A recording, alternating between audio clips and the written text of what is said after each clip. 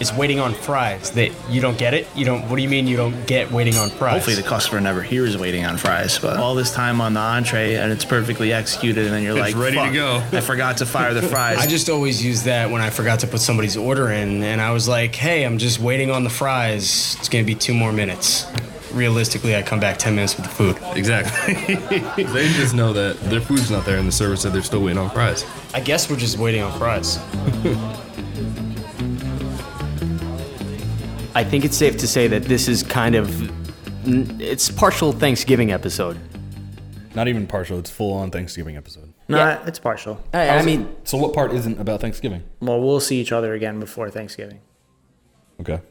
we will, but this is the thing. Everyone has to be prepped right now for Thanksgiving because it's around the corner. And if you're not even thinking about it, if you're not even like... If you're not thinking about it by now, it's way too late. It's probably way too late, but they could potentially be in a good spot if they really ramp it up. Already, if you're not thinking about it. You should be thinking about Christmas. Correct, but on the last minute pressure time for guys maybe that haven't set things up, like let's just kind of quickly talk about Thanksgiving. And I mean, it's going to be summer soon. Yeah. I understand what you're saying. They understand what you're saying also. Justin, you have your St. Patrick's Day specials lined up already?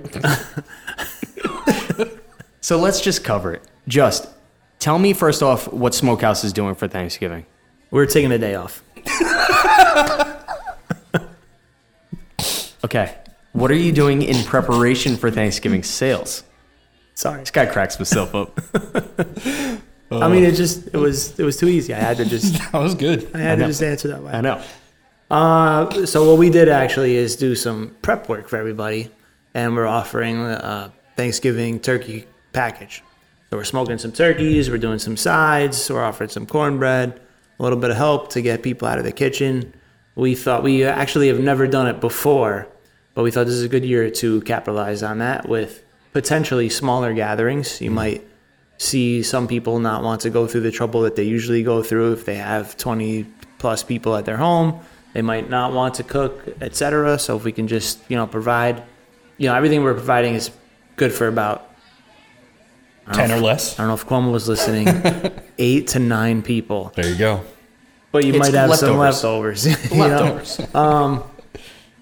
So we put that package together, and that's what you do. So you get a turkey, a couple sides. So pick you're it going to up on Wednesday. a full smoked turkey? Full smoked turkey. Already carved or no? We actually have it. We're doing breasts and full turkeys. So if you prefer just the white meat, you don't want the whole thing, we'll do a smoked breast for you. That we're going to do sliced. The full turkey, we're just going to give you the whole turkey. So you still got to carve it. Yeah. Are you stuffing them too? Yeah, we're going to do the whole thing. Stuff it Beautiful. the right way. So How do you guys make your stuffing? $110. Can't even beat it. With all the sides and everything. How many choices of side do you get? You get 3. Mashed potatoes, mac and cheese, pork and beans, a little cornbread And cake. cornbread? Like you can get at the Chico's, Yeah. and then the turkey. What's the price on something like this? Just wheelhouse, considering I haven't looked at Cost or suggestive price? prices about anything. He just said 110. Yeah. 110? Like our price, yeah. Okay. And that feeds 8 to 9 people. Yes, it's above the With 14-pound bird, so whatever you get out of that. When you come into a restaurant and you have 8 to 9 people sitting at any single table at the end of the day, or at the beginning of the day, or whatever point in the day that they're sitting at the table, what's that bill come out to typically? $400? When you talk about all the meals? If you have 8 to 9 people, it should be like- around $400 to $600. $110 for feeding 8 to 9 with all these sides sounds like a fantastic deal. With leftovers. With leftovers. Oh yeah, that's what I meant. 6 people, but with the leftovers. I mean, you're not So, including 8 to any 9. cocktails or bourbons or something like that, which would eventually get that price up. Are you there. going to sell any large scale cocktails to go with this? I mean, we're still doing the pints in the court, so we don't have anything planned extra as cocktail wise. Tell me how long ahead of Thanksgiving you started taking pre-orders for these turkeys. About 2 weeks ago, so we're 3 weeks. November 3 weeks. 1st-ish area? Right as soon as we hit November, we started doing it. All right, so you give yourself 25 days to get prep, get momentum going on this thing, getting the promotion out there, that way people see it. How many are you actually cooking? Like, how many people can order this before you've decided it's too much to handle and we're sacrificing the restaurant? We're capping it at 10. Okay. So we're 10 not going turkeys. crazy. We're just like, we got 10 birds. That's what we're cooking. That's what we can handle. Because Tuesday and Wednesday, we're going to be open. We're going to be closed for Thanksgiving. But Tuesday and Wednesday are busier days traditionally. We're not going to get the Thanksgiving Eve push that we usually. I wonder what that's going to look like this year. I'm super curious. But you'll still get dinner. You'll still get Yeah. people, ordering out or whatever. So we can't fill our smoker with 10 turkeys and be able to keep up with the rest of the day. So we'll do that. Because they are smoked. It's the smokehouse. It's not just we're putting it in the Right. oven and we're throwing it out at you. This is something that people are coming. I feel like I'd pay like $150 for this turkey if it was a smoked turkey like that. You're a good guy, man. You really do give people deals sometimes. It's what you got to give them what they need, It's Thanksgiving. So It's Thanksgiving. the benefits of the pre-order though Giving. are that you're filling in the sales that you wouldn't have on the day that you're closed. I mean, you're definitely not going to fill a day's sales, especially we're capping it at 10. Especially 10 not turkeys. $110 a turkey. It's sir. $10 turkey, but it's a little bit extra, and You're able to do something nice for some Yeah. people who might appreciate it. and it slightly becomes a little bit of a marketing cost because Exactly. if the 8 to 9 people max that people have at their homes on Thanksgiving say, hey, where did you get this turkey? It's it's good, whatever. They tell them about Smokehouse, maybe you expose yourself or whatever. You become part of their family event or something like that. It lends yourself a little. And Familiarity. most places aren't open on Thanksgiving anyway. So if they're gonna pick this up, it does happen on Thanksgiving though. No, we're smoking them on Tuesday, cooling them. Everybody's got to pick up their stuff on Wednesday. We are not coming in on Thanksgiving. So you essentially At all. stamp them with a cute little put this in the oven for Yeah, 20 Mike, minutes. Yeah, or Mike whatever. wrote up the whole prep, how to prep it and all that stuff. So That's a win. And then people get talking around the table. Only 6 of them max, I think, at this moment. And they get talking about where the turkey came from, and they go, "Oh man, those guys smoked that stuff. I gotta check this place out. I've never seen it before." you can spend 45 minutes putting together a Thanksgiving dinner instead of 6 hours. So That sounds like a whole lot of fun. Yeah, and nobody to have to clean anything too. Nooms, you were saying a little bit earlier too that you're gonna do something interesting this year with the turkey. Yeah, well, so I'm doing something interesting with the turkey, but I'm also getting the turkey from, I'm getting it from a butcher shop. Happens to be my cousin's butcher shop that he just opened up in Astoria, Queens. Shout out to my cousin, his butcher shop, Prince of Boo's Butchery.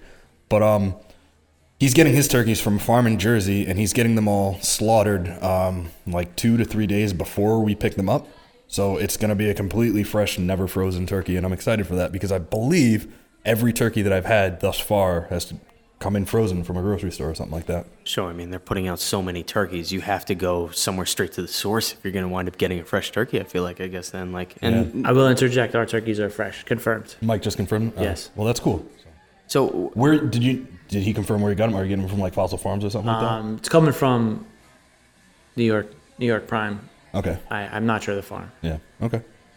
and now in doing this, what's the difference really? You don't So- have to thaw it out like most people I mean, do. obviously, I'm never gonna have to thaw it out because it's not gonna be frozen. But I'm assuming that it'll probably be a fresher tasting, cleaner, juicier bird. Okay, I'm Hopeful, yeah. You would and- assume something that was slaughtered days before you cook it will taste a little bit better than something that was potentially slaughtered and frozen months ago and just been sitting there waiting for someone to cook it.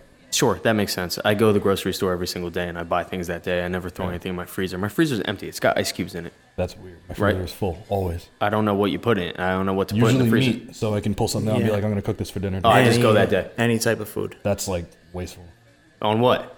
Gas, at the very least. No, I'd rather have the meat right there thawed out already. I don't have to do anything. I grab it. I Jay, marinate you it, can't I argue cook that it. you're not wasting gas if you drive to the grocery store every day of the Yeah, week. I'm not as worried. opposed to I'm not one worried day about a the week. grocery store trip. It's like 3 blocks away. It's all right. I'll waste that gas. You're wasting energy as well. Also, I then go all the time and I just get my vegetables, and that's it. I don't, Still do that I don't once keep or shit in the twice a fridge, week. man. I don't Why keep do you things even in the have a fridge. fridge? Yeah.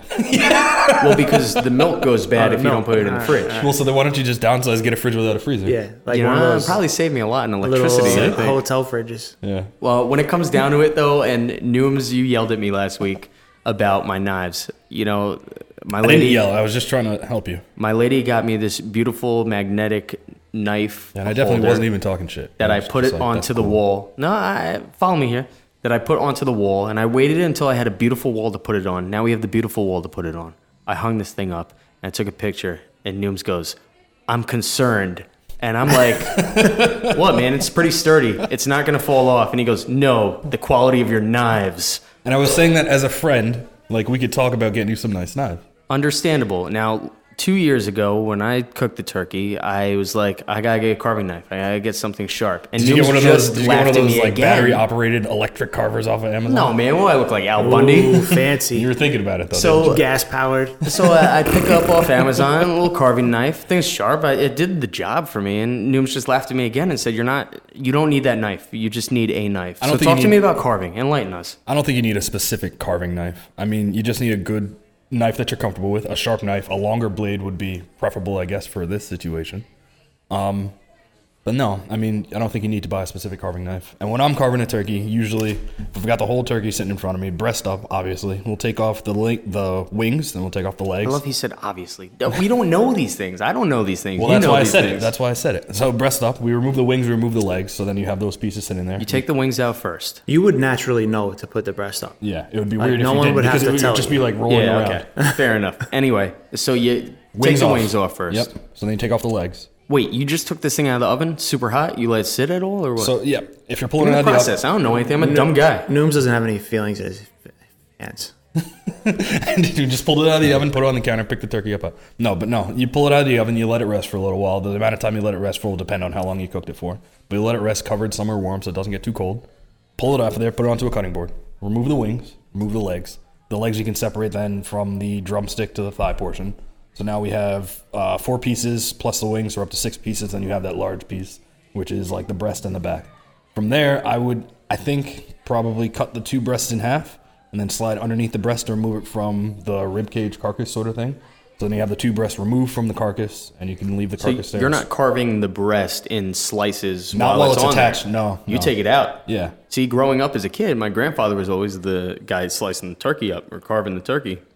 He always wound up just carving it right in there. He took forever. I slid over, grabbed a handful of pieces. It was like not the nicest pieces because you got to think if you're going to cut it while it's still in the carcass, you don't have a flat area to put your knife down each time. It's going to go into that hole where the ribs are. Yeah, you know? okay. No, you're making sense. Remove the breast, lay it down on a cutting board so you have a flat place and slice into it. So you need a sharp knife though, is what you need. For sure, you need a right? sharp It doesn't knife. have to be a carving knife. You're saying it could be any knife, really. The knife I told you about, this is going to sound like a plug for Meeson, but Meeson makes a $65 chef's knife. It's a beautiful knife.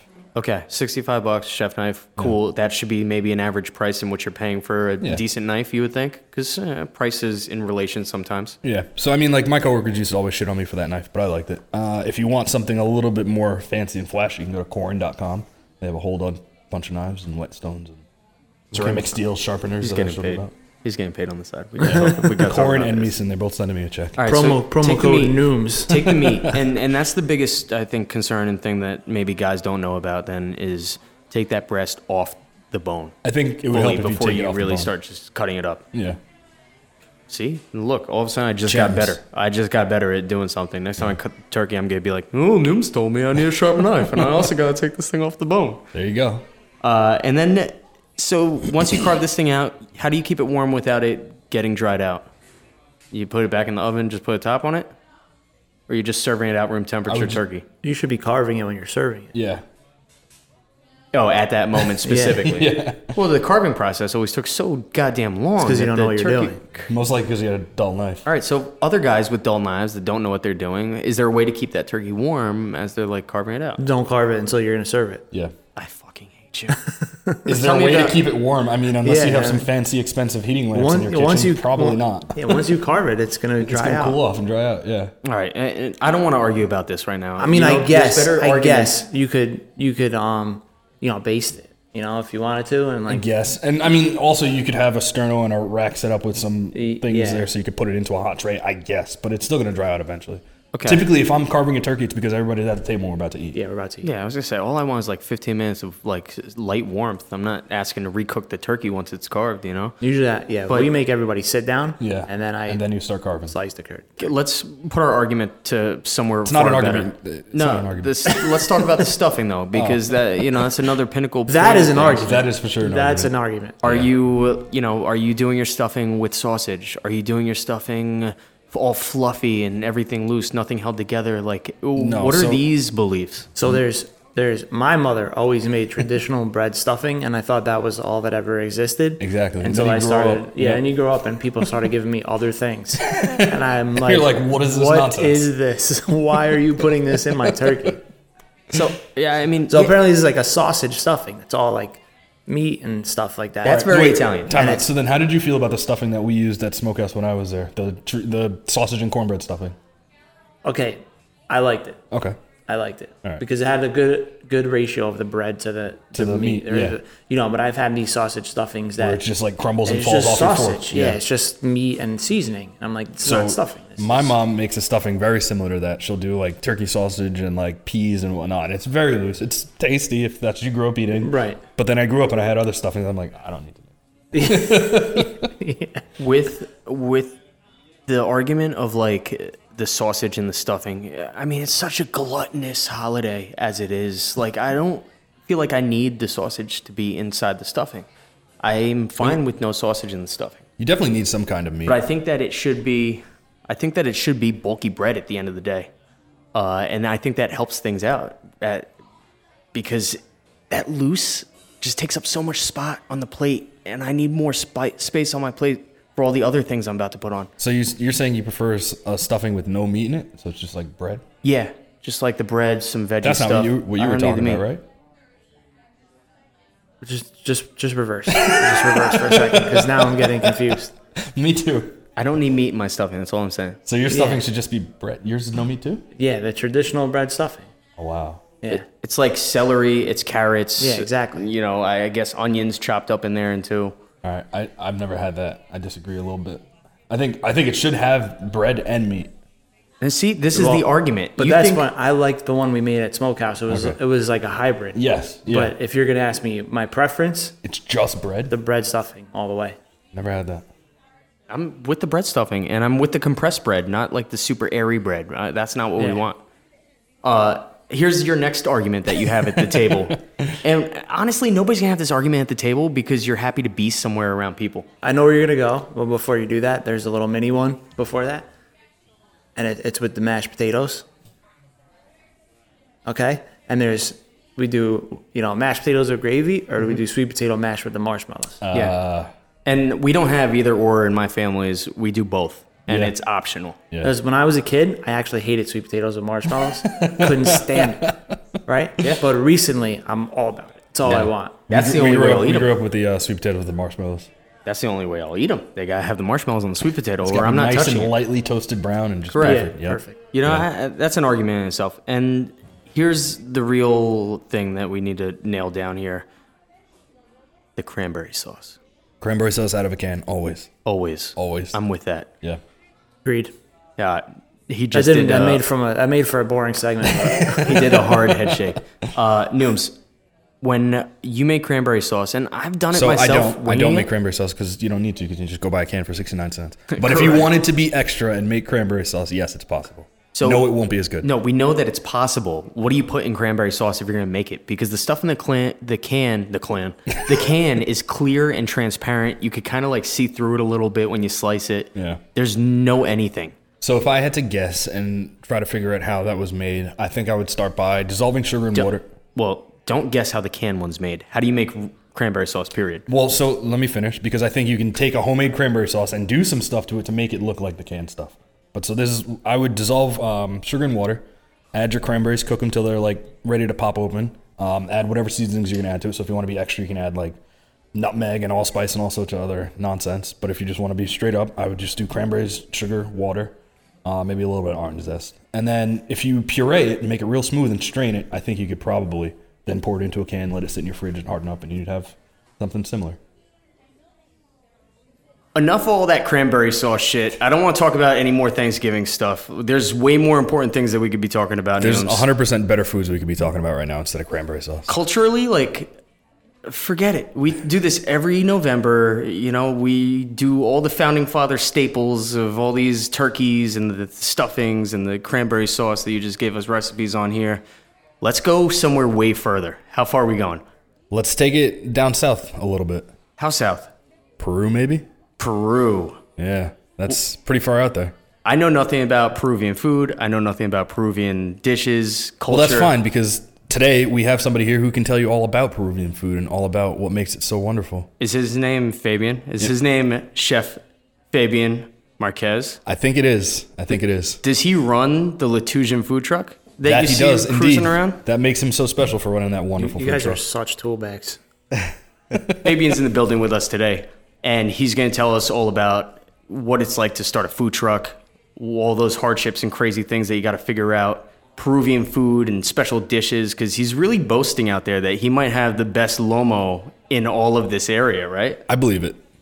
Talk to me. Fingers crossed. Tell me about the lomo first off before we go anywhere. All right, so lomo saltado is a beef stir fry with onions and tomatoes. It's a beef stir fry with onions and tomatoes. I'm slow. There's a little soy sauce in there, and it's traditionally served with French fries and white rice.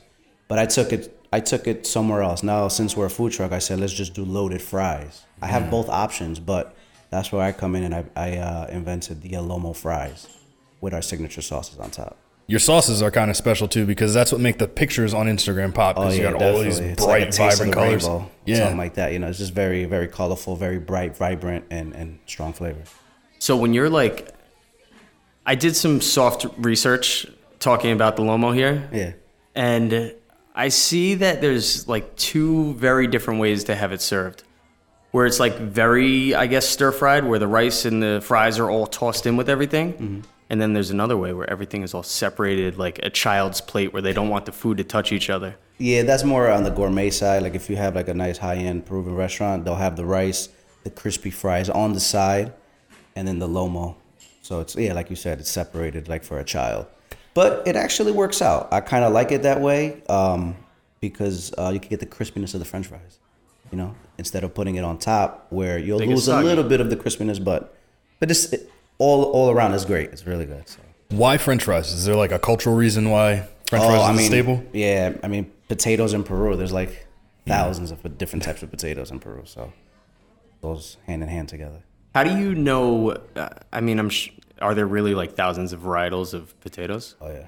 So how do you know which potato is which? When I go to the store, I see the red ones, I see the white ones, I see like a bag with multicolor. I like using those in the morning, when you make home fries. Yeah, because they look little all marbled pretty. Potatoes. Yeah, nothing gets your girl happier than when you make those home fries in the morning and smells that and then sees it all with all the beautiful colors on it.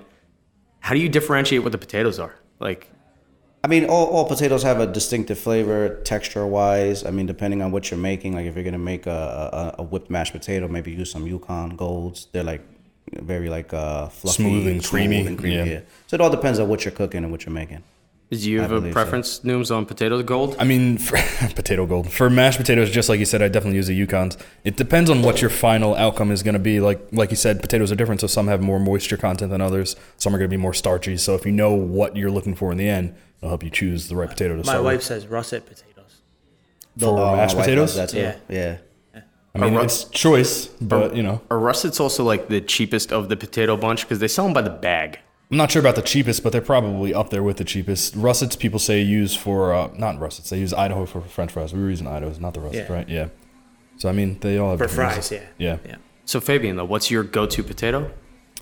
Idaho potatoes. It is? Yeah. Okay. You're okay giving that secret out. The But next you guys, Lomo truck next you to guys also have those purple Peruvian potatoes, which are special. Which are really nice. Yeah, I enjoy those. Are those similar to like the one that Chris uses in the Hopper truck? Yeah. So Filipinos have a purple potato called an ube, I believe it is. Yeah. I'm not sure about what the difference in characteristics are, but two different varieties of purple potatoes. Yeah, I really don't use it that much, but whenever I can, I would. Yeah, because you throw it in there, it roast just them, changes everything up. Yeah. I would imagine that those purple potatoes are far more pricey, too. That's that's an export, isn't it? Yeah, I guess so. You're not just getting You're not gonna find by them the anywhere. bag. Yeah, you're not gonna go to any supermarket and find them. Next thing you know, people are waiting on your food truck line and they're screaming why the prices go up $3. We used imported those purple potatoes. potatoes in Neuro once for that the very first mixed grill we did. Remember, it was a purple potato croquette. I don't remember it.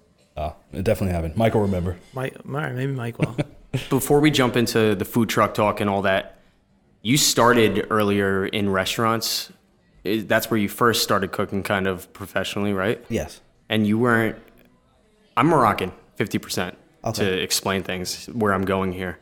And as a kid, every time I would go to Morocco and I would try to get up into the kitchen, all the girls would shoo me out, giving me little whips to the bottom side to tail out of the kitchen. They don't really let guys kind of come into the kitchen. And I feel like culturally it happens a lot. Even here, you can't go into the kitchen and snag up Graham's cooking while she's making shit. She kicks you out of the place. I didn't have that problem. You didn't? You were able to be in the kitchen? I was allowed to hang out in the kitchen. Me either. And you were able to do that too? I was able to with my grandmother. Yeah. Were you able to be in the kitchen as a kid, Justin? No, my mother had a very strict L thing. Yeah. She called it the L because we had like the island in there. She was Blockade. like, I wasn't allowed to go in the L. She said, that's Restricted area. That's It was funny. the only time she ever got mad. I was like, get out of my L. Really? All right. Sorry, Mom. So then coming in, though, then you had the sight of people cooking around you forever. You kind of saw the do's and do's nots, if you will. Oh, yes. Grandma, great-grandmother, they're both chefs. They've owned Peruvian restaurants. Actually in Mamaroneck, was one of the first Peruvian restaurant in Westchester back in, I don't know, maybe the 80s or the 70s. I'm not even too sure exactly. But they had the first Peruvian restaurant in Westchester County. So just growing up, my grandma would always cook at home. Coming home from school, I would always come home to like a home-cooked meal. So, and then on the weekends is when I would sneak into the kitchen and like snag a little, like she would sear like big chunks of beef and I would just run in with my finger, swipe it, lick it just to see what it tastes like. And she would yell at me. What are a lot of those traditional flavors that wind up going into marinating the meats? So ají panca is a smoky Peruvian pepper that we use. Ají amarillo, which is it's a yellow aromatic pepper also. That one's a little bit more spicy. That one's got a little bit of a bite to The it. ají panca is mild. The ají amarillo is also mild. The one that's spicier is called rocoto. It's similar to a habanero. It's red. It kind of looks like an apple. Yeah. If you bite into that, your ass will be on fire. Is it? Yeah. I didn't realize that. I was looking up some of the top Peruvian dishes that are made, and that pepper is used to create a stuffed pepper, though. And they use potatoes in there. I think I even... It's like a potato gratin that they make on the side of it. Yep. Cumin is in there. So that pepper, you have to boil it. It's like a process twice with a little sugar and vinegar. Twice, and then you basically like you're kind of like blanching it. He's just telling me the recipe. I saw. Oh, why not? I'll let you guys know, and I'll make it for you. Keep going. And then what you do is, and then you could stuff it because it won't be as spicy because you're taking away from it a little bit, just a little bit. It's still going to be spicy, but. And funny enough, there's eggs in that also, though. Isn't Eggs, there? olives, ground beef, and then you stuff it. You put cheese on top, and then you throw it under a salamander just to get that ooziness, like what's the soup? Like a French onion soup. Yep. Okay. Sort of. Yeah. So, I mean, that's also very similar. When I first saw the picture of this, I said that's similar to Like a an stuffed Italian pepper. stuffed pepper? Correct. I was looking at just over here. He's not even Italian, though. I know. I just always look at you when I want, like, the Italian input. I mean, I grew up in an Italian neighborhood. Maybe it Yeah, rubbed you know off. some things. But it's very similar to the stuffed pepper, and Yeah. that has so many variations as it is, too. Are there as many variations in your version? What is it, the ricotta? Yeah, rocoto. I can't say that. Rocoto. Rocoto. That was close. That Wow. was I good. rolled that R on You cue. got it. So there are different variations to that, though. I guess it's not one recipe, and if you don't do it, they're taking you out to the back shed and putting you down for doing it correctly. For that dish specifically, there's only that one dish for that Okay. that one stuffed hot pepper. Yeah, that's just that one traditional dish that they have. Because it seems, I mean, there's so many different staple foods that there's just a variety of mishmash recipes where it's like, yeah, you can add this to that. Like we were talking like everybody's earlier. grandmother will do it a little bit Well, differently. the Thanksgiving, what were we just talking about? The stuffing, right? Yeah. So there's so many different recipes to do the stuffing. People get like nowadays, very people just aggressive go about crazy stuffing. with it, which is great. I mean, that's how you make fusions. Very polarizing. That's where too. that's where Lat-u-sion came in with. That's why I did Peruvian Latin fusion because I take everything that I learned in all different restaurants and cuisines and just put it together and just start coming up with. Yeah. You take the best of everything and you throw out the worst pieces, Exactly. right? What other restaurants have you worked at? So I worked at Terry Lodge in Port Chester. I was there so for you probably about know 8 James. years. Yeah. You know Chef James Piccolo? Oh yeah, of course. Yeah, He was we on the worked show last together. week. Oh, that's awesome. Yeah. We worked together. Talented, very talented chef. I worked with Andy Nesser, which is also another talented chef from New York City, Sam Epps. And then also I've worked at different country clubs and different mom and pop shops. And then I also worked in my grandmother's restaurant in Port Chester also with my uncle, who was a Peruvian cuisine. Which was the first space that you were in that you were more, I guess, seriously working on a commercial restaurant side? The first time that you said, oh shit, I'm doing this. I would say Terry Lodge. Terry was Lodge Terry was Lodge? like that place where it was actually like a school for me. I learned a lot. I started from the bottom as a line cook, working pasta, worked my way up to chef de cuisine, and then something was missing. Like I loved the Italian cuisine, but I just felt like I was ready for the next step. I was missing those aromas of like my grandmother's cooking. So I said, hey, I need to open up my own spot. I think that's where I figured that one out. And you took it back to the roots. And Take it back to the roots. Yeah. James, in the last episode, was discussing, he did say he did pasta, I believe, right? Yeah. And that's where I learned that the pasta station is the hardest working station in all of the restaurant. Tough. Yeah, pasta station will whoop your ass. You have a ticket with like 20, 22 pastas, and you need to be out in 6 minutes. Yeah, it's tough. Been there. Yeah, it's. So But it's awesome. I mean, if you have a passion for it, it's like nothing. You're just gonna bust it out quick. So you learn a lot in Terry Lodge, and the learning that comes from there, I would think, is a lot operational. Oh, and definitely. the things that you're taking in, because they have it down to a science. What's up? Caffeine's hitting. You have it down. They have it down to a science, pretty much, where you're learning all of these different aspects of the whys things are done the way they are. Maybe health and safety standards throughout, and then you take those things and you apply them, of course, going forward to the next places that you go, which we see all the time happening. Mm-hmm. And how long were you in Terry Lodge? About 8 years. That's a long long stint time. of learning. I mean, amount of time, yeah. Yes. I've never stayed at a place for so long, but I stayed there for that long because I loved the place. You know, the love was special. Everybody treated everybody equally, and just the learning part was just. It was just amazing. It was an amazing experience, I would say. I worked the line from pasta, saute, grill, Isiolo, and then how to make fresh pasta. Like, it was everything. I did the whole thing. So it was, learned a little bit of everything. Going through all of the different stations, was there like a preference that really just held you? And when you were off it, you were like, God, I kind of want to go back to that station. Oh, pasta. Yeah. Pasta. As I know, it might sound crazy, as busy as it was, because we were doing, like, on a Friday night, 300 to 400 covers.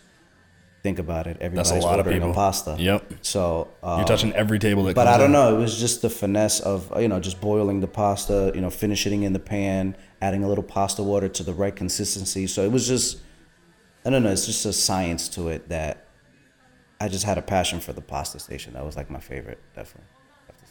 And now 8 years being in there, the next step when you finally threw in the towel and you said, I'm not doing the pasta station anymore, it's over. What happened next? Where'd we go? So after Terry Lodge, I ended up working at another restaurant. Don't want to give no names, but I worked at another Peruvian restaurant, and I finessed. I also did like a lot of my specials and cuisines and stuff like that, and that's where I just said, you know what, it's time for me to open up my own. And it's tough for somebody that's in this business for so long, that's contributing so much and working underneath somebody else where you don't really have ownership of the company. It's like, why should I continue doing this when I'm doing all this on my own anyway? Yeah, it was like, I don't know. I just felt like I wasn't being appreciated, so that pushed me more to open up my own spot. The goal was a restaurant, but I didn't have the funds for that. So that's where Lat-u-sion, and I thought about a food truck. It's so crazy. I'll jump right into it if you would like. I want to hold off. We're gonna go into Let's the get food everybody. truck. All right. I feel like the food truck's like a whole section in itself. There's so much that you have to tackle going into that.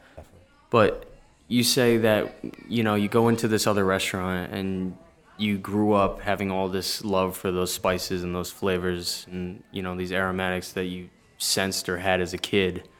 And you're not really doing any of that in Terry Lodge. That's not that type of spot. No, well, I would do it for family meal. Yeah, and you So get to flex. everybody, when they knew, Fabian's cooking, nobody would order out. They'd be like, no, don't order. Fabian's cooking. So I would always showcase Peruvian cuisine. That's funny. So that was when my time to shine there. Also, That's one of the things I miss, because we don't do a family meal every night. Yeah. Everybody just puts an order, whatever, for the night of like whatever they want. Yeah. And they get it at the end of the night. But when I coming up, we used to have family meal at the club, or even at Outback when I was back there, family meal. Family meal in Manhattan is a big deal. It was the best meal of the day. It's awesome. And some of the dudes would come out, just like you said, where if they were Peruvian, they would make something that they're familiar with or whatever, and you got to try so many different things that you never tried before. Different cuisines, yeah. People just start coming up with whatever. Yeah, and When you were doing family meal at Terry Lodge, was it you by yourself who had to cook for the entire staff? Yeah, we would cook for I don't know, maybe about 40 staff. Yeah, so we would cook trays of food. Well, yeah. It would be, I don't know, in between lunch and dinner. We get like a like a half-hour break. And you'd have to like fit the family meal prep into your regular prep for the day also, right? Yeah. But I already knew, so I would prepare myself the day before. Yeah, I'll know what's left or what we can use. Yep. Or sometimes we'll just order stuff. Yeah. And that's where I'll just... They rotate it, right? It'd be like your job today, someone else tomorrow. So, like I mean, that. I guess in his situation, they rotated. At Manhattan, the night shift cooks always had to do family meal. Like, it was always our responsibility. So we would come in, ideally having prepped the night before for something. So, like, we'd leave some pork butts in the oven smoking all night. Then we'd still have to cook some, like, rice or a vegetable or something like that. But it'd have to be enough for, like, 80 people. You have 2.5 hours to do all your prep work, and you still have to get that shit And done. then on top of that, Fuck. It's tough. Yeah, it's hectic. But it's satisfying. fun. It's satisfying. Exactly. You know, especially when you do something good and everybody enjoys it, and then they're all talking about it. they're for the rest of raving the night. about it. You know, Yep. it feels good. That's what makes us chefs happy, Exactly. excited. Like seeing somebody, putting a smile on somebody's face. That's satisfying. My day was barbecue day at Manhattan. Smoked pork butts, cornbread, collard greens. I Anytime wonder we where had you got that from. Yeah, I don't know. As far as the family meal knows, Yeah, how long did it take you to smoke the pork butts? overnight. We'd You put said it in You there like overnight. you knew you were doing Yeah. family meal ahead, and you were like, Yeah. I got this. I got this exactly. Then you'd have one person make the biscuits, somebody else would make the mac and cheese, somebody else would do the veg. That's it. funny. That's Yeah. awesome. Yeah. So in taking then to the next step, you go into the next space, and you're able to apply, I guess, more so technique that you've learned through Terry Lodge, Definitely. and reapply it into your own preference of cuisine, which was Peruvian. Mm-hmm. And in doing that, going into the next place, you had a little bit more leeway too. Oh, definitely. Because you go in there being the man. I just was came the from man, Terry yeah. Lodge. What do you want to talk about? Let's Exactly. go. So in doing that too, you have kind of full menu control at that point? Oh yeah, yeah. I had we did all different types of fusions. That's why I really started showcasing my food. You know, taking like like braised items like brasato, brasato's like a braised short rib. I would braise it but with Peruvian spices. Nice. And instead of serving it with just regular mashed potato or polenta, I did like a truffle ají amarillo, which is a Peruvian pepper mashed potato. So I just started infused. Just Peruvian pepper mashed potato. So it's mashed peppers. So With it's potato? what I do with the pepper. So the pepper, I'll puree it so it comes into, so it's like a paste. So you infuse that into the mashed potato, and I would throw like truffle peelings or truffle oil, and then I'll put a piece of braised beef on top. Stuff like that. Like I would just, talking I don't know, sexy. things. Yeah, Yeah, that things sounds just come nice. to my head. Yeah. So But so the idea would be like Italian culinary techniques with the Peruvian flavors. yeah, exactly. Yeah. So that was a big hit. The restaurant the guy that I worked for, he was definitely looking for a chef. He reached out to me. I thought about it since I was missing the Peruvian cuisine. I said, why not? Let me take it to the next level. I went there. I helped him because the restaurant wasn't doing that great. And I just went there and blew that place up. That place was popping. Sometimes too, though, when It was. That's a good a feeling. lot of the guys out there that listen to this too, that are maybe owners of restaurants, maybe they have one single restaurant at the moment. After being there for so long, and just not reaching that point where you want to get to the second spot or the third spot, like you start getting burnt out.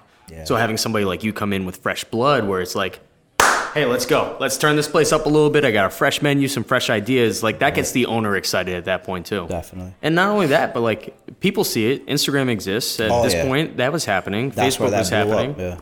So as people are looking at all these things, they're saying, all right, what's this restaurant? Maybe I should go check that out. Yeah. I'm sure you contributed a handful to the business and new people coming in to check it out because it was things that they were salivating over when they were seeing you put these plates out. Yeah. And in doing such, you stayed at this space for how long? About 2 years. Okay. So you put time in, 2 years, you're learning some other things and maybe a little bit more involved in the ownership side too, where you're seeing a lot more than you would have at Terry Lodge. Definitely. Handling all ordering and things like that. What's the toughest part of ordering food? There really isn't nothing tough. I mean, you just got to make sure you get the cheapest price. I mean, you got to, negotiating. That's what I would say. I think the hardest part is keeping track because they switch stuff on. you. Yeah, You gotta- like 1 week it'll be a certain price. The next week you're like, whoa, what happened? But you already received it, and you're like, oh shit, So food costs will go up or whatever. It feels like they're constantly staying on the distributor or whoever. And just like, You have to be on top of This it. was If you're this. not, This was then- that. Yeah. How is that even a thing? Like, how do we not have some type of system that just tracks the prices and just updates people for the things that they're ordering? You know? I mean, they do. They cost money though. Oh, those systems exist. They're just Yeah. cost. Avero probably did that, right?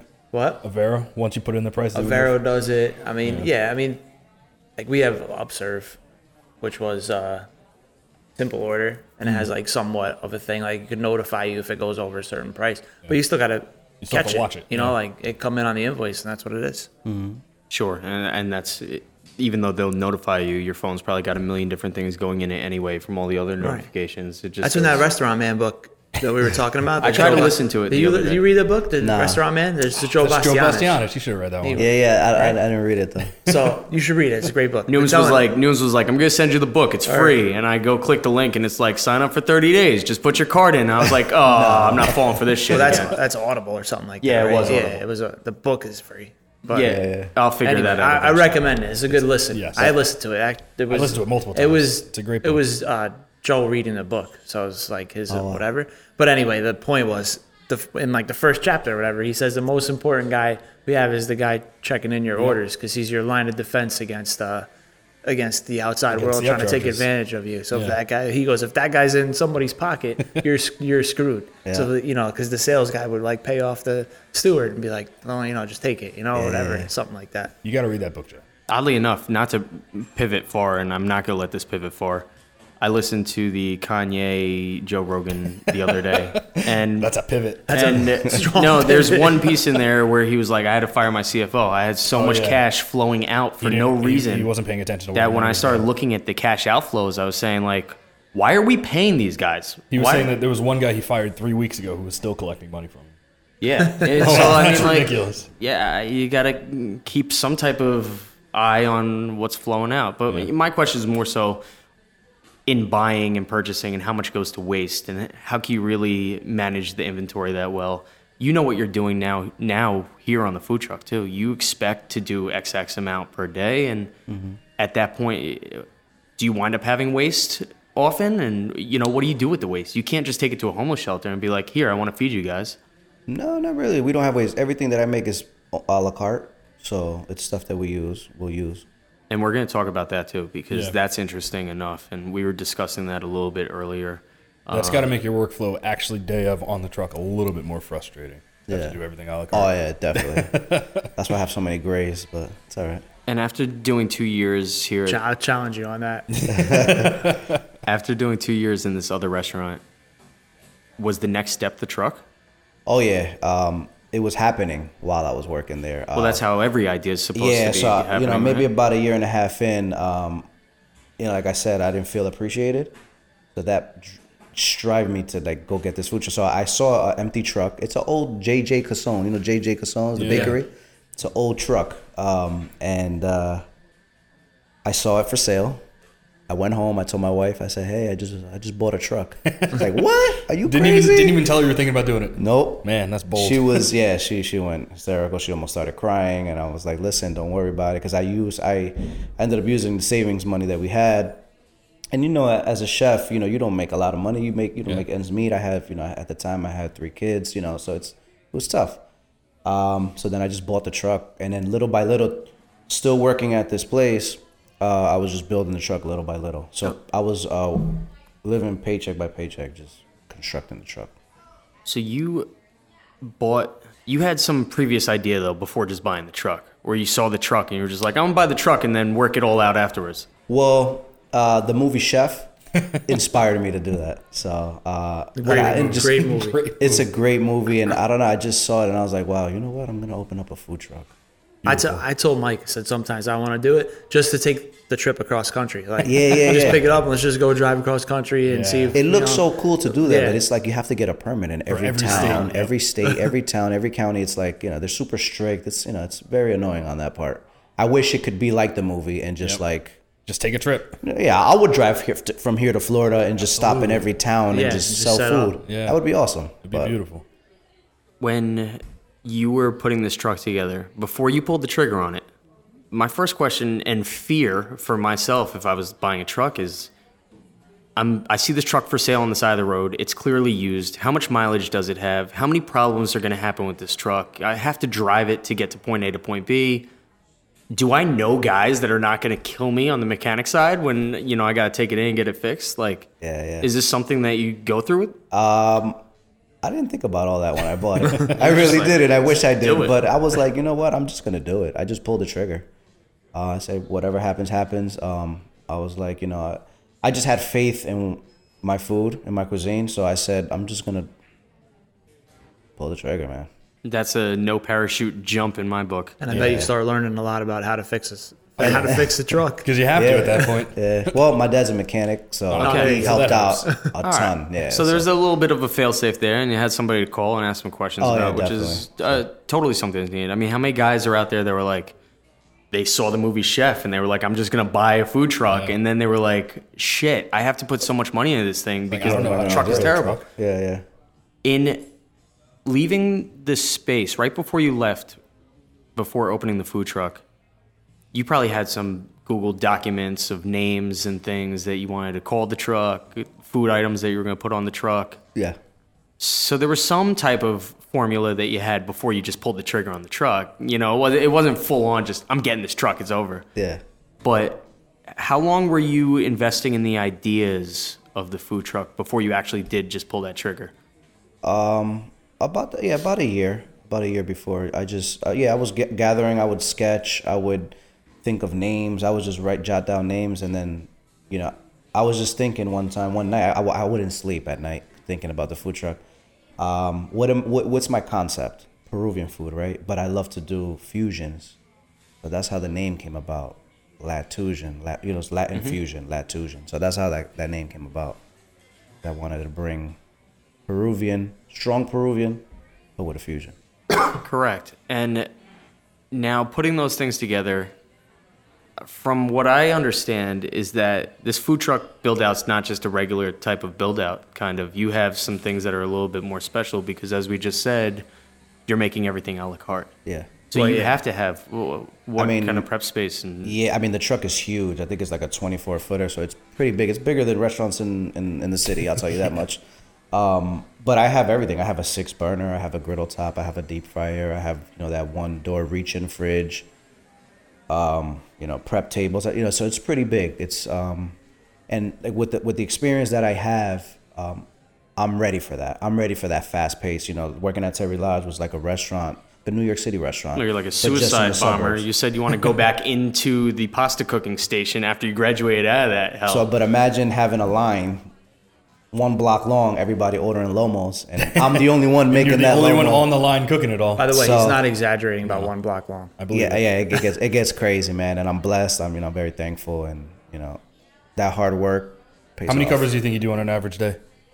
The weekends, I don't know, maybe like 150. All by 180. yourself. But no, I have a team though. Okay, But I'm the one that makes the lomo. But Yeah. I have 3 other people. My wife that helps me. She's at the window. I have this lady that actually left with me from the other restaurant before I Really? opened So up you're the poaching truck. employees when you go? No. He wasn't I told pushing. her. She felt unappreciated. I told her I was leaving. She was like, "Where are you going?" I was like, "I'm opening up my own food truck." She was like, "No, I'm coming with you." So she left with me. So that was awesome. It's like I didn't want to take her. Leguizamo's character on. I didn't want to take her away from the restaurant because I'm not that type of guy to steal or whatever. But it's a nice feeling when you know somebody believes in you and your product enough Yeah, to be like, I'm and she taking this trip with you. appreciated like my work ethic and how I treated employees equally. She was a woman, and a lot of people were hard on her, but I always believed in her. So she wanted to come with me, and she's under my wing, and she's awesome. She's a rock star, man. That's Definitely. awesome. And you guys, and I know you guys work hard in that truck because we did the collab. We did the collab, whatever you Yeah. want to call it, where you had the truck on the patio in New Rochelle. Yeah.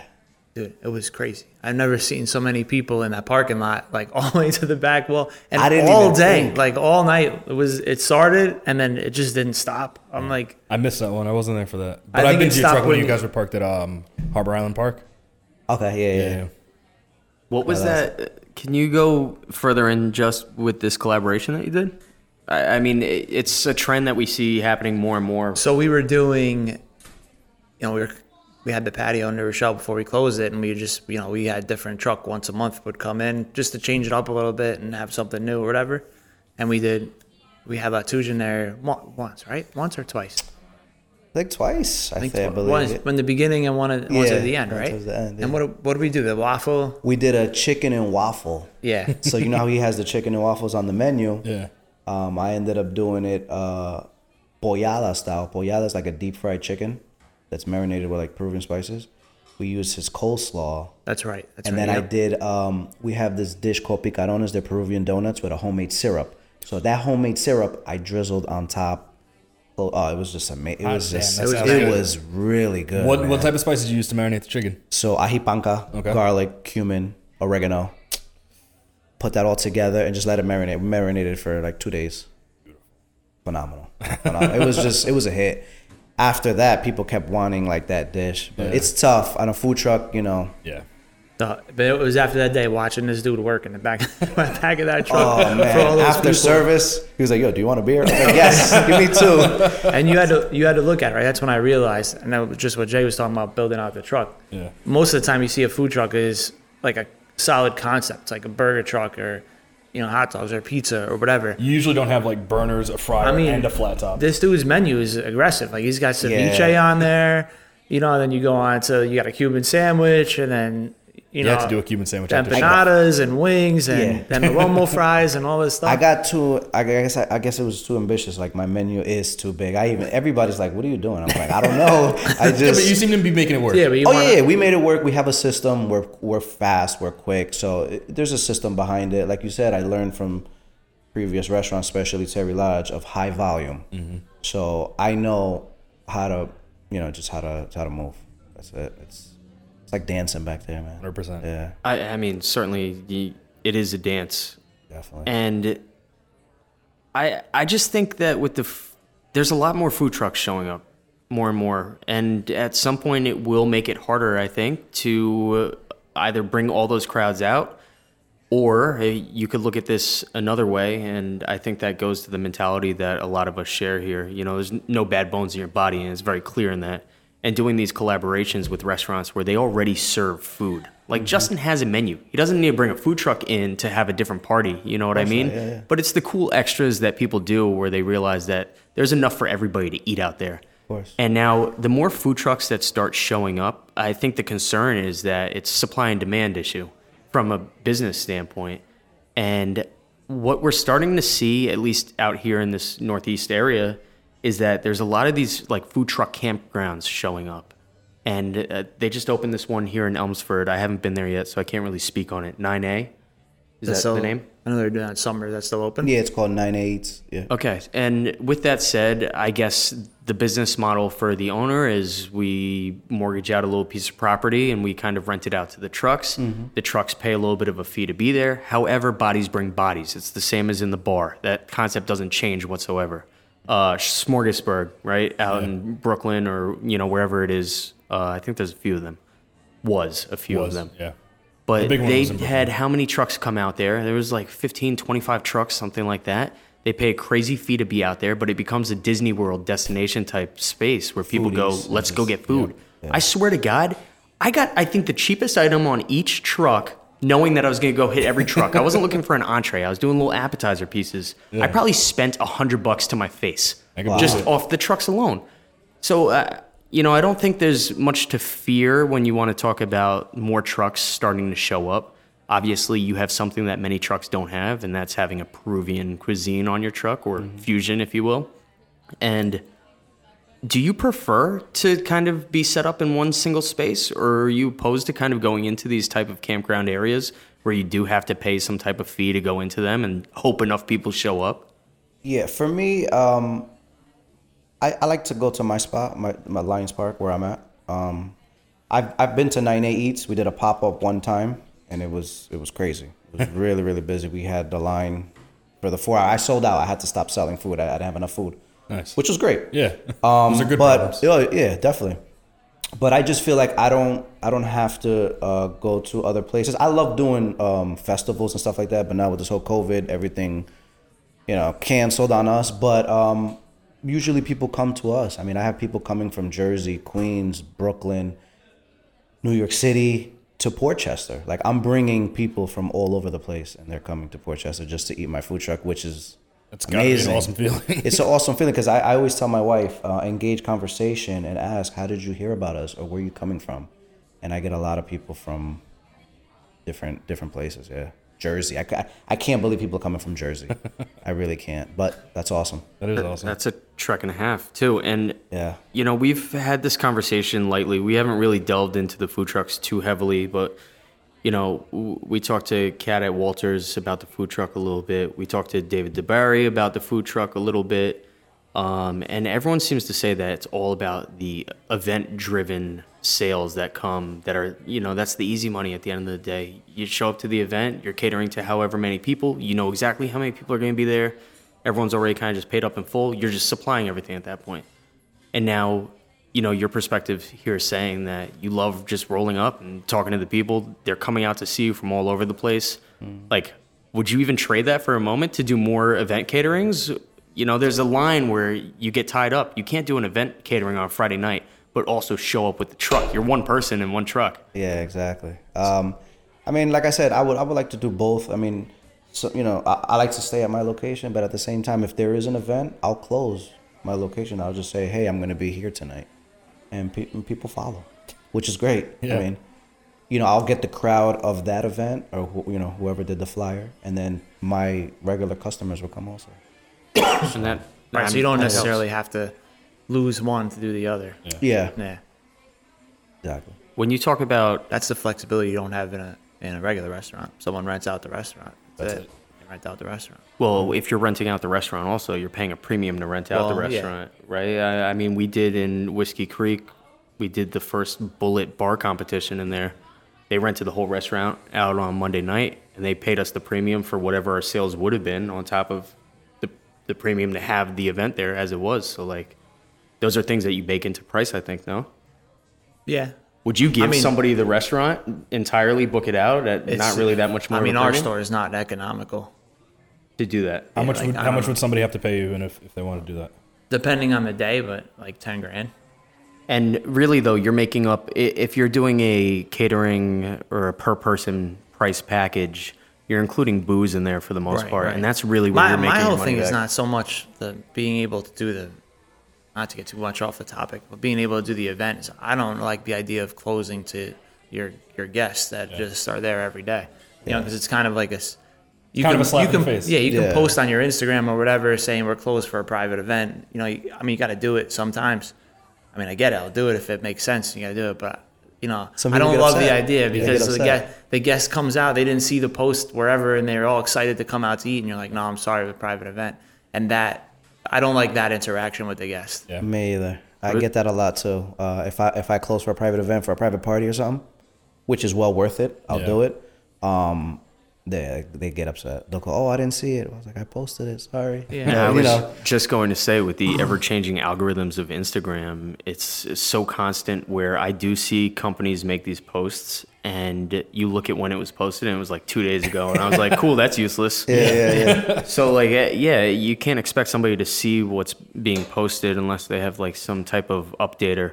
As far as, like, promotions go and things you're doing to the truck to get out to the people and find more people, you're utilizing Instagram, obviously. We see that. Mm-hmm. Are you going steps further and trying to get emails or phone numbers from people and starting some type of document list so that way in the future, say 3 years from now, you have a list that you could blast out to 5,000 people at once from every single person that's ever come to the truck, just so you could say, hey, we're doing a pop-up here. Hey, we're doing this. And you've built an army behind you that, you know, you have access to. Yeah. Because Instagram is only so good as an access point until they figure out how to further monetize it and bury you. In my opinion, I think the moment that you hit that you're a business on Instagram is the moment that they put a target on your head and they want to have you pay for magical promoted 10,000 posts. followers ever. No, that's for sure. As soon as you switch to business, they tone down how far your reach goes. Because they want you to hit the Yeah. boost post, $10, $3. It's such a small amount, but think about how many people are using Instagram out there that use it as a lifeline to get in contact with their clients. And people are forgetting that the old ways work. I just had a conversation with a gentleman behind the bar. It was his second month bartending or so, and he was a teacher, and he was looking to do more tutoring. That's the word I was looking for. It was really hard to get off the tip of my tongue. He was looking to do more tutoring, and he was just like, I don't know, how do I get to the kids out there? How do I get to the parents? How do I get to the people? And you, what? South I- Park reference. How do I reach these kids? Oh, I didn't know. Forget it. But but you have all these apps that get you in touch with the community, but they only work so well because they all have their own agenda, and that's to make money at the end of the day. So nobody's just giving you free access to, every single person in this building. Yeah. This building that we're sitting in right now, they actually have one of the pizza trucks come out every single Tuesday. You go order from the app, you go downstairs, you get pizza for free. It's built into the price. Oh, wow. So, I mean, that's an access point for food trucks where you go, hey, let me get in touch with these building owners and say, how do I come and show up to your spot? You'll pay me whatever the flat fee is for however many guests you think are going to be ordering pizza. And then you show up downstairs, you get the pie, and then you get your word out there even further. And, I would think you want to get these email addresses and be able to blast these Doesn't people. sound like a bad idea. Definitely a great idea. I'm just motivating my marketing mind, sorry. But in doing that in the long run, obviously you'll have a chamber loaded and just ready to shoot whenever you need it. Mm-hmm. And that's as easy as I know Justin was telling me that people can order online for you ahead of time and kind of call their order in. No, I used to do the order ahead, but I stopped doing that. You just have to come to the truck for now. Is it just too crazy? It just got too crazy. I would have to hire one person to just answer the phone. Yeah. It was just getting too crazy, overwhelming. So if you think about it, let's say I have 10 tickets of just pre-orders, and then I have a whole line outside. So now people are waiting double the wait time, and then the people that are coming to pick up their food, they're waiting. So it just got too crazy. So now I just set it like just come to the truck, order at the window, and it is a faster process. I love that problem. Yeah. I like nothing. That's such it's a great problem. That's a wet dream to me. I had to shut down the order ahead because shit got so crazy that we couldn't keep up with the flow. Yeah, it was just too much. And in the evolution of these problems, and in the evolution, I feel like of the truck's growth, because that's all that happens when you develop something, you keep it current, you keep building on it. It's like the question is, do you instill that again, then get some little small ass area in the corner of a town where people could just pick up directly? You want to get the brains feeling. I think if we go into a real estate crash with this whole COVID thing and the prices keep going lower and guys go out of business, cheap rent comes up.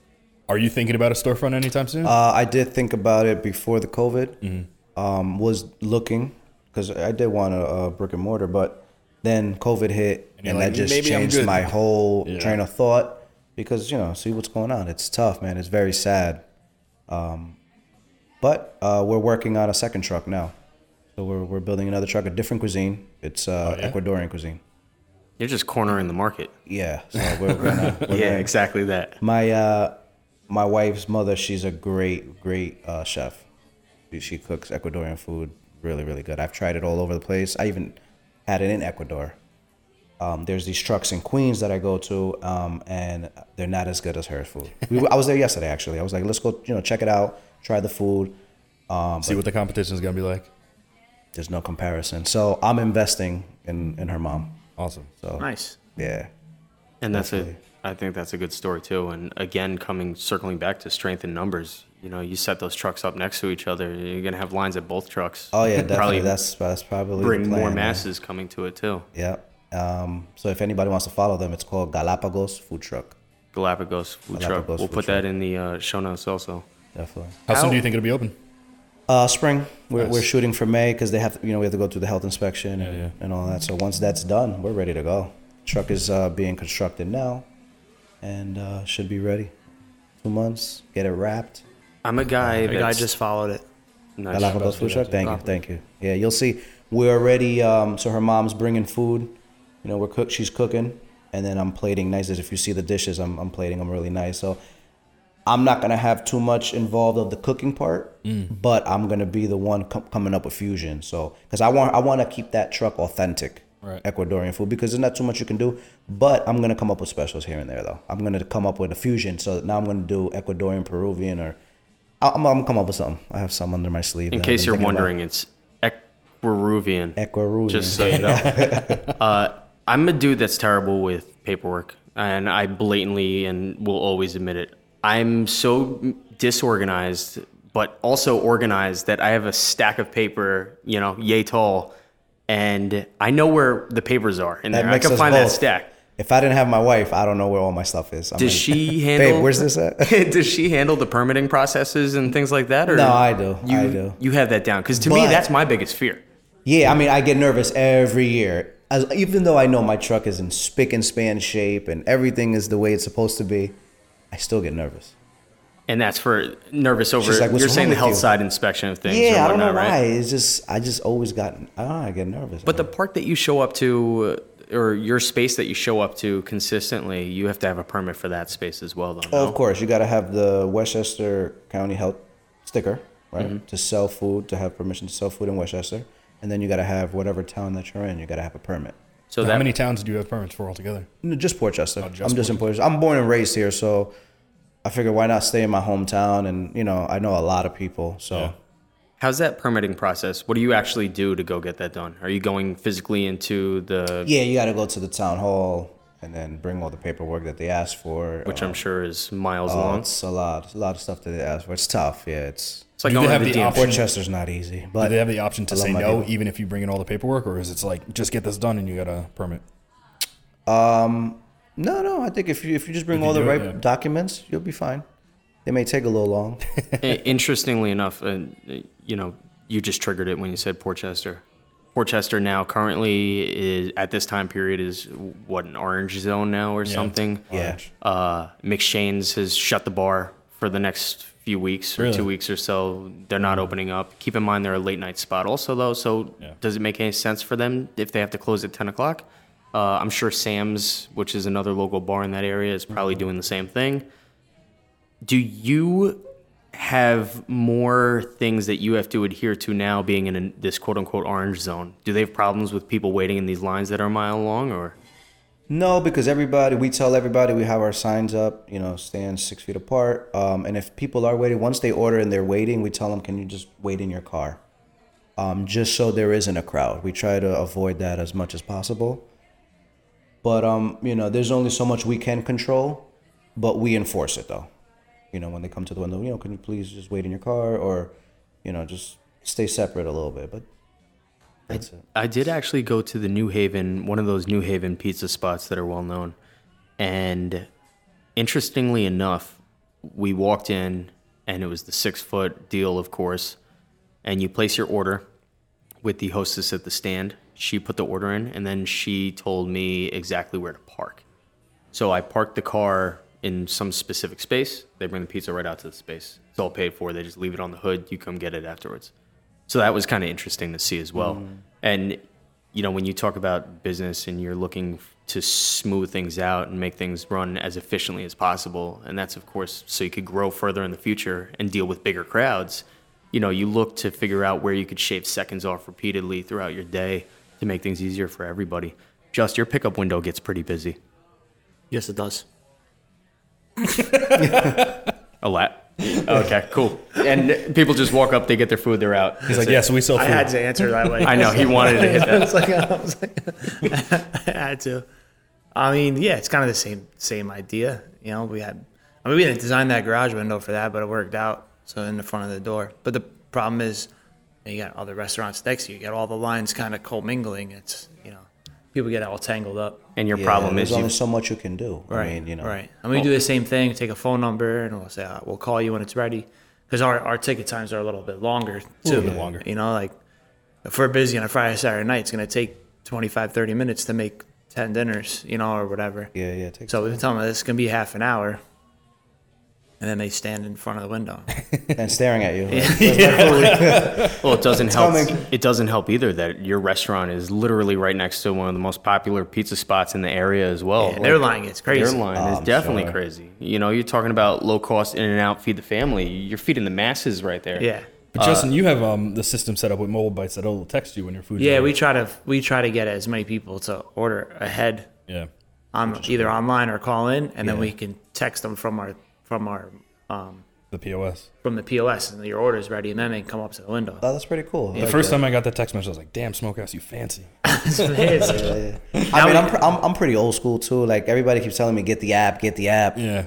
I'm just old school, man. Just come up to the truck. Just order tell me your what you food. want, I'll make you your exactly. food. I'll Yeah. make it for you, and that's it. But that's something to think about. The app. I thought about it, Yeah. but let's see what happens. I mean, we don't know what the future holds for us with this whole pandemic, and hopefully things get better. I really feel bad for restaurants that are going down. It hurts me. It really hurts. It's like, It's a rough situation. yeah. Are you Are you a drinker at all? A drinker? Yeah. You have some drinks. Yeah, of course. There's an argument out there about the whole Pisco being whether it's Peruvian or Chilean. Chileno. It's Peruvian, man. That's it, hands down. Oddly enough, they're not allowed to label on the bottles any indication of where it's from. They can't label which country it is. Really? To aid in that argument at all, or to, I guess, stifle the argument in a certain direction, which is odd enough. That is odd. Years ago, I was working in a college bar, and I knew nothing about cocktails, really. I was just slinging beers and Whatever. making Jack and Cokes and vodka sodas for the girls. Just to clarify, he still doesn't know anything. Yeah. So, He with still that thinks said, he can make a good cocktail with blue cheese and scotch. with that said, the girl came in, she said, I want a Pisco Sour. And I was like, what are you talking about? Because she saw the bottle behind my head. I don't know why we even had it in that bar. The reps must have been like, here, take this bottle. You'll 'cause, sell it. Yeah, you bought 6 of something else. Yeah. So sure enough, she was like, grab an egg. And I was like, look around where we are. I don't have an egg available. I had to go downstairs to the kitchen. I had to go into the actual fridge, pull out an egg, came back up. She had really sharp nails. She stabbed the top of it, cracked a hole in it. That way the egg whites yolk come out? wouldn't Yeah. come out, but the whites would, correct? She had me making this She was like a drink. pro. Yeah, that was a pro move. No, man. There's never been a better moment where a girl taught me something in my life where I was just like, all right, you got this going. Is this a drink that you drink, the Pisco Sour? Not a big fan, honestly, but it's good, though. It's a good drink. What's your go-to? Yeah. I like beer. I'm an IPA guy. Okay. But if not, I drink whatever. Whatever's available. I mean, really, I'm not really picky. But I'm a beer It's guy. liquid, I'm drinking it. Yeah. I'm not really that picky. But the Pisco Sour, it's a good drink. That's more like a girly drink. Girls really like that. Maybe that's why that girl came in there. And I'm so glad I didn't start this Where's off. the Pisco Sour? So glad I didn't start this off with Pisco Sour is my favorite drink. Yep. What's the future going to hold here now with the truck going forward? We have wintertime coming. I've been open about 2 years and a half. I open in the winter, and we're pretty busy. It's not as busy as the spring, summer, but we get through. And like I said, we make good money in the spring, summer, so we can save for those cold, rainy days. But yeah, we're pretty busy. I like to, during the winter, I make soups and stews. Nice. So that kind of pulls that other crowd also. If you have a place in the wintertime in the Northeast, you have to make soups in your have restaurant to. or you're It's not getting people cold, coming to yeah. it. Correct. Exactly. I fully agree. Is there a Peruvian twist on clam chowder coming this winter? Well, we do. It's called chupe de camarón. Okay. But I never did like a clam. So that's a shrimp one. But there's a shrimp one. Yeah, it's a shrimp chowder that we make. What do you put in it?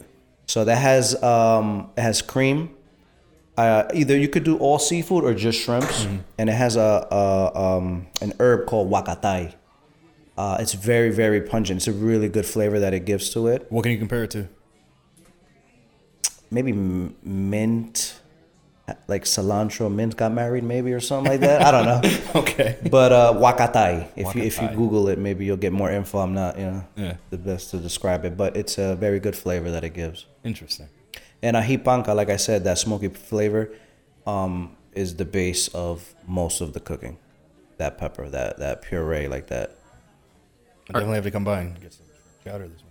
Oh, definitely. People keep asking, but I was like, wait till it gets a little colder. It's getting there. Are you utilizing at all the Uber Eats to aid in sales at this point? Is that something you even want to try going into the winter where it does slow down? No, because I know because they're charging a little extra for that. They want I don't know. I've heard mixed reviews about 30% or whatever it is. So obviously you got to raise your prices. Yep. People don't like that, but like I said, I'm too busy to have another.